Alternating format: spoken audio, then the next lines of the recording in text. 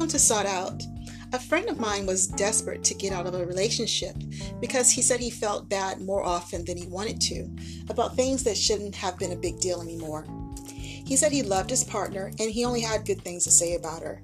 But when she would be reminded of his lack of self-control, as she called it, she would become very irrational. Guy explained that she had caught him following a coworker when they were at a party.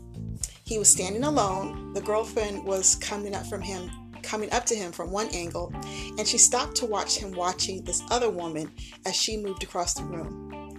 Several months had elapsed from the time that she caught him in his indiscretion, but whenever she saw the two of them together, she was ready to leave the relationship and would get into a whirlwind.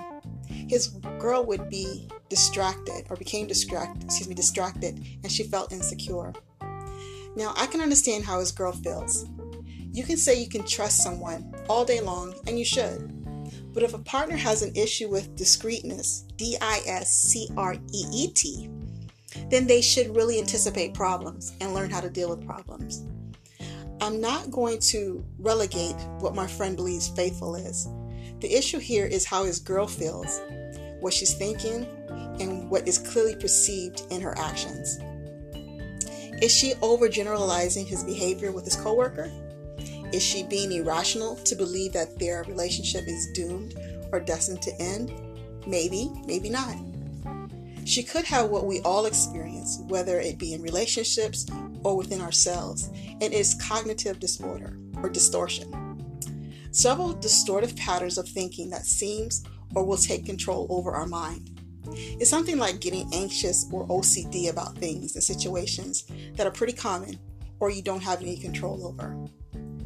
Now, whether she chooses to determine if she can control her thoughts, mitigate them by talking to a friend or him, what is wise and necessary is to know that we don't have to be overcome by our negative thinking. Negative thoughts lead to negative emotions. Negative emotions lead to negative behaviors. And over time, these things can ruin our lives and all of our relationships. Sometimes I have a problem being consistent with the whole thing of speaking affirmative or power statements to myself each morning. I prefer to take a holistic approach to cover my life.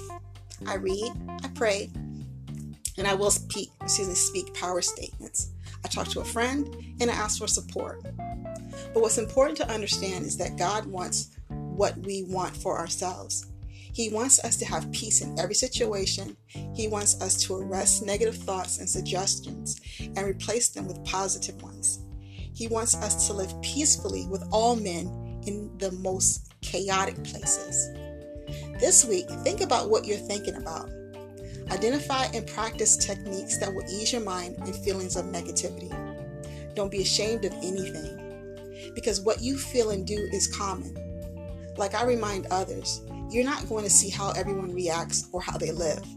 But best believe we all sin and we all come up short. Like that's for real.